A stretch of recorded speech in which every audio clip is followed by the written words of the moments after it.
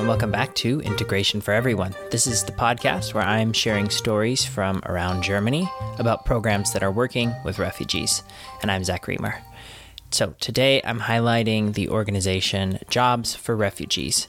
It is an organization in Berlin that, you guessed it, helps refugees connect with employers and helps them to better understand the German labor market. And today I'll be speaking with Friederike Lowe, the integration coordinator at Jobs for Refugees. So I was invited to record this interview in their office, where Friederike happened to also be meeting with one of their clients, Julia, who I also had the opportunity to speak to, and Friederike did help as an interpreter for me. So in that brief exchange, you'll get to hear a bit about what Julia's experience was like, and then we'll switch over to hearing some of what Friederike does for Jobs for Refugees and just how they help people adjust to the German labor market. And since this interview was made in person during the coronavirus safety measures, we sat apart, and because of that, the audio fluctuates a bit as I hold the microphone out. So I've tried to adjust it as best as I can, but please accept my apologies for this episode's somewhat uneven sound quality. I hope you can enjoy it anyways. First, we'll hear from Julia, as I said, and then we'll go to Friederike, so please enjoy. I'm curious how you know Jobs for Refugees. How are you connected to the organization? So on Facebook, she saw our post and she registered for this offer that we posted on Facebook. I guess it was for a workshop for female refugees. Okay, I've learned a bit from reading the website about the workshop. What did it do? What was the workshop for? Sie bringen viele Sachen. The workshops aim at helping refugees into jobs, and what we do is mainly helping with the documents. We prepare the application documents, and we connect refugees with the companies who are willing to employ the refugees. Sie helfen Leute dabei, wo sie Schritte dahin gehen. And what was your experience like? Was it a helpful workshop? Natürlich, ja. So she said that of course we could help her, and the workshop was helpful for her because she didn't know before how to write a CV or how to prepare this cover letter for the application, and she learned how to do that, and we could connect her to a company, and she found a job, and she was working there for, I guess, more than 1 year. And even after that year, she came back and asked us to help her, and we succeeded to define the next steps. Congratulations. Herzlichen Glückwunsch. Thank you. And did you, my question now is, was the job that you found in Germany similar to the job and the experience that you had before? So no, she didn't find a job in her field because she has been a student before. She finished school, and because of the war there were no opportunities to start a job or to start anything that she could do, and that's why she didn't do anything before in Syria. Also ich habe bis 10. Klasse gelernt. Und danach ist das So she finished her 10th grade, and there were a few schools where you could continue to finish school, but her parents decided that in her area it was not possible. That's why she had to stay at home, and she could not start studying or anything like that. Sorge gemacht, uns Sorge gemacht. Und ja, deswegen, es war sehr schwer. What do you want to do? What's your goal? What would you like to be professionally? Was möchtest du beruflich machen? Ja? Also ich möchte gerne PTA-Assistent machen. Also ein PTA, right? PTA, also Apothekerhelferin. It's pharmazeutisch-technische Assistentin, pharmaceutical technical assistance. If there is a suitable translation, I don't know. Yeah, this is the word, but this is the field to work in a pharmacy, and that's her goal. So her former job was, I think, barista at Starbucks Coffee Deutschland. at this American coffee shop, and she was working there for 1 year, and after that she took her time to attend some C1 German class to prepare for the Ausbildung apprenticeship, and that took time for her. Also man braucht mehr Kontakte mit anderen. Yes, she needs to have more contact to German people to improve her language skills, and it is hard for her to get this contact, to get in touch, and that's why it takes longer for her to learn. Damit so besser werden kann. Before we jump to the next part of the interview with Friederike, I just wanted to say to Julia, thank you one more time for sharing some of your experience and for humoring me using some of my beginner German in the interview. Okay, now let's hear from Friederike about Jobs for Refugees. Okay, good. Jobs for Refugees is a social organization, and we help refugees to enter the job market. And we do that with offering workshops, CV trainings, and job placing. So we help them to prepare the documents. We do that. We help them to write it, to prepare it. We send it to a company that we know from our recruiters that we know, and we arrange meetings. So within the workshop, the people have the chance to meet companies, maybe 2 or 3. And they get in contact as a group, and they have the chance to ask the questions if they have one. And then sometimes they get a trial day, so they can meet each other there. And because this is also a big problem that we face, they sometimes have no idea what is the everyday working routine about. What is the job that I'm doing there? So yeah. And this is what we do, and we also have this one-on-one appointments where we just talk about the situation and what they like to achieve in the short-term and the long-term goals. But my role is I am integration coordinator here, and also member of the managing board since a while. And what I mainly do is that I are responsible for the public funded projects that we have, and this is holding workshops for female refugees especially.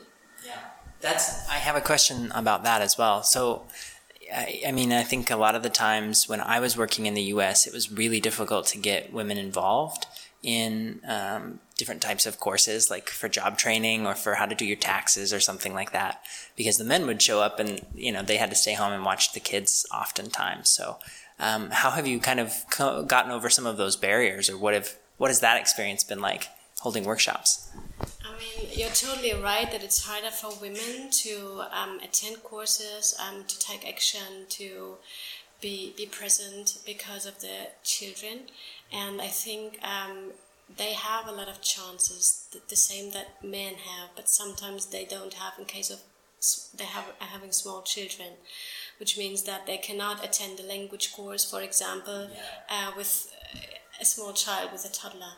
That's why they have to stay home, and they are busy with a role of being mother. Yeah, and we experienced, that was interesting while Corona, we offered online courses, and we noticed that many mothers were happy for this offer because they were able to join the courses, and they were part of that.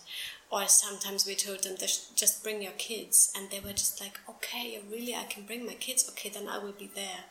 And so we try to feel their needs and find a solution for that, because we do want to empower them to take part, to empower them to find something, to set goals for themselves, to feel welcomed here. It gives them a lot of independence as well, I imagine, to make choices and kind of chart their own future, so to speak. What that's so interesting that it took Corona for so many people, to realize some of the things that we can do. Did you learn anything else? How was this experience of coronavirus and the lockdown and distancing and For the refugees, it was threatening because they didn't know what is it like. Do I understand it right? How should I behave? Can I can I go out, meet people, and there is this this pressure to find jobs, to meet companies, which is much more pressure for them than just to go out. So that was a harder situation than before, of course. And many of them told me, okay, we'll stop everything right now. I can't do anything. I will just stay inside and wait until this is over. And but the other side was that some of them told me they wanted to help, no matter what they do, for example, voluntary work. And they told me that they were so happy about what they could benefit from when they arrived here, and they would like to give something back. And Corona is a very special situation, and that they are willing to contribute in that situation, to help others. That was interesting for me. And that's kind of what makes you part of the community, right? You are able to not just feel like you're taking, but also giving back and being part of the group that you interact with most often. But also, that's what I said before, is that we experienced that this online offer was interesting for them. So they could stay home, they could care for their children, but they were also working on their goals, and they try to... I mean, for some of the women, it is just language training. So just to hear the Deutsch and to ask or answer some simple questions or something like that, but they were so willing to participate. I was astonished that they were able to use the smartphone or laptop, or we gave them a tablet that we had here, and they were able to log in and to start the video and join the conference. And before we thought, we can never do this. It's too complicated, even for us with this. But it was working. We had 10, 11, 12 participants.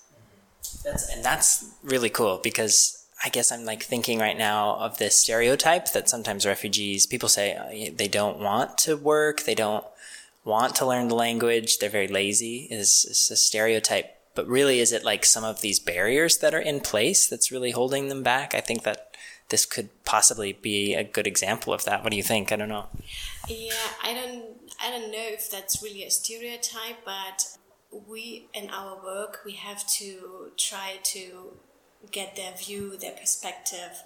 And what we experience, that it helps them if the offer is low threshold, it is easy to access. And if we use technical devices, that they have to make sure that everything is working, it's not that easy accessibility. And I don't think that we thought, okay, they are not able in terms of how does it work. No, it was not like that. But we didn't want to exclude somebody because of this technical thing. And we have had so many technical problems in the past with these first courses. That's why. But yeah, you're totally right. And there are stereotypes, and of course this is part of our job to reflect that, to reflect our role. And how do we see them? And of course, this is part of our job to be aware of that this is existing and that this is part of our society, of course. Curious also to ask about the certification or the professional credentials that a person brings from their country, and then they aren't able to use them in Germany. Do you guys work with that at all? Do you help refugees with like training programs or things to try to help them get those credentials recognized in Germany, or to rebuild those credentials at all? Is that something that you do? We try to help them to find the right place where they have to go to get this recognized, for example, but we don't do that here. We can't do that, and we're not allowed to do that. Okay. But there is a big gap between what they have done before and what they're able to do with that certificates, because the problem that we have some jobs like what you mentioned before. I think this craftsman who are working in their home country, they can work here only as an assistant, because they don't have this certificates. They never get any certificate for this job. They learn at the company, if it is something like that, of their father or uncle or cousin, and which means that they are learning side by side from each other over many years, and after that they are working in that field. But it could also happen that they switch between jobs, or that they change jobs and work in a totally different field afterwards. It's not like that we do here, that there is a red line of here's my professional goal and I start here and I go step by step up the ladder. It's not, you cannot compare this. And the jobs, there are a few where they need the certificates, for example, doctors. Yeah, you have to recognize your educational level, and this is a rather complicated process, and it takes very long. So for the people who would like to work in that field, have to wait long, and sometimes they have to do some additional courses, either in university, and this is a long time for them. And if you would like to study, for example, you need this German C1, which also takes years to reach that first. So they have a lot to do until they can work in their former job, what they sometimes deny and say, okay, we'll do something different because it's easier. I can do it right now, for example, in gastronomy or service, this field. And do you work all through Germany or just in Berlin? We work here in Berlin, okay. But if we have online offers that we recently set up, we can address all the people from all over Germany. But we are working here because it is always helpful to meet the people and to have a direct contact, because this is what we promise the companies. We know this person and we carefully selected that one and we met that person. Right. So this is a question of trust. Exactly. So it is for us helpful to meet them, and they are so thankful for this direct contact that they have here. How is it a sustainable business for you? Like, who pays your bills? And if someone else was trying to do this, how could they? I mean, it was hard in the beginning to find partners, but in 2015, many companies, institutions, foundations were ready to spend money to invest in ideas like ours, and this is what we still have. We have public funds, we have private funding. We are applying for programs. IOC is one of our sponsor. Yeah, they They set up this program. It's called STAIRS for female refugees especially. Okay.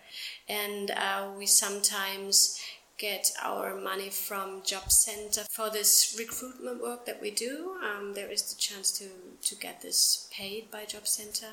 They get something like a voucher. They come to us. So they can freely select the organization that helps them to find a job, and we are one of them, certified to do that. So mainly we get public funds and from national and international organizations. And so in the beginning, when did Jobs for Refugees start? Was it in 2014 or 15? That was what made me so interested in this project. Was like, I couldn't believe how much all of the people in Germany were saying, we're going to do something, we're going to help. And it was really inspiring. And that's what made me want to come and see, like, what happened? How did that all work out?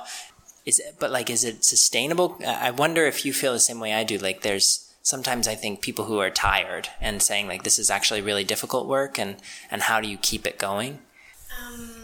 Regarding the financial support, you mean? Yeah. That this happened after a few years, of course. There was a tiredness of all our funds are.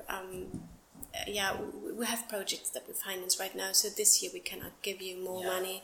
This happened, but I guess that it changed somehow, because the situation with refugees and the question of integration is more present than before, I think, because people, especially in Germany, they know that we will have a lack of workers in the next years. Teachers and doctors. And also care is a big gap of people that we are looking for, and I think that the industry and also the companies, that they understood this, that they can use it for themselves. And so we have the situation that we sometimes get contacted by the companies, and that they come to us and ask, hey, what can we do to support you, because we love what you do and we would like to help. So what is it that you need?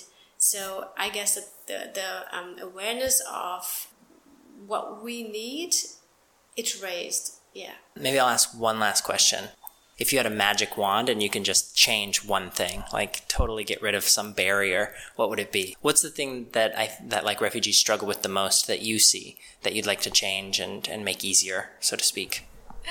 I think, first of all, is the language, because I think that language is something that connects people, and no matter how you look and where you come from, this is the moment when you feel that you are understood and that there is the possibility of trust each other. And I think that over the time, that's what we experienced with the refugees. In the beginning, they were so inhibited in a way of they didn't know if they could trust us, and they were telling us this. There are so many offers, which is the best one, and what should I choose?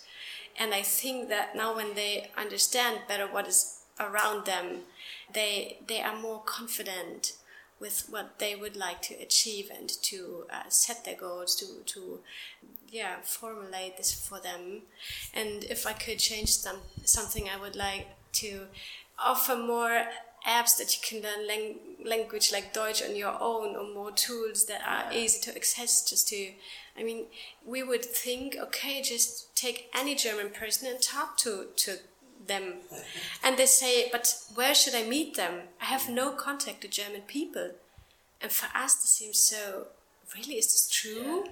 So that's why they sometimes start voluntary work, because they can, without any money and without any pressure, get in contact to the society that they would like to be part of. And if I could change anything, I would help them with the language. Do you feel like women have more barriers with that? I noticed at the cafe I go to, there aren't basically no women there ever. I know they're in Germany or in Potsdam, but I think this maybe has other reasons why they don't come there. They don't. They do talk, and they are sometimes much better than their husbands. That's what I experience. But the reason why they don't get the chance is because they don't have this time. Yes. So women who are, who can work with a mobile phone, with a smartphone, they know how to use these tools to find English podcasts or whatever to learn. Most of the refugees start with children books. Yeah. Listen to that. This is a brilliant idea to my mind, because this is passive learning, but it will help you to get more words, more vocabulary. And this is, I think there are women who are so good, but they have this problem of confidence, and the husbands are going to manage a lot for them. They would like to support the women, but they are as good as the men. Of course they are. Yeah. This is my opinion. That was very helpful. I really appreciated you taking some time to talk with me. Cool. Thank you very much. Yeah, thank you too. It was very interesting to meet you. That's it for today's episode with Jobs for Refugees. I'd like to thank Friederike, Julia, and Jobs for Refugees one more time. I hope you learned a lot. It was a very insightful conversation for me, especially to learn how Corona has changed some of the ways that this organization operates. And that makes me think, has your organization made any changes to better suit the needs of refugees and migrant clients during this pandemic? Are there changes you've made, changes you're working on, and how are those going? Or are there changes that you'd like to make? This week, send me an email if you have answers to any of those questions, and let me know. I'd love to hear what they are, and maybe I'll even share some of the answers on a future episode. Email me at feedback@integrationforeveryone.com or tweet me at IFE Podcast on Twitter. Thank you to the Alexander von Humboldt Foundation for making this project possible, and thank you to Social Science Works, my host here in Germany. Please take care, and I look forward to having you back for the next episode of the Integration for Everyone podcast.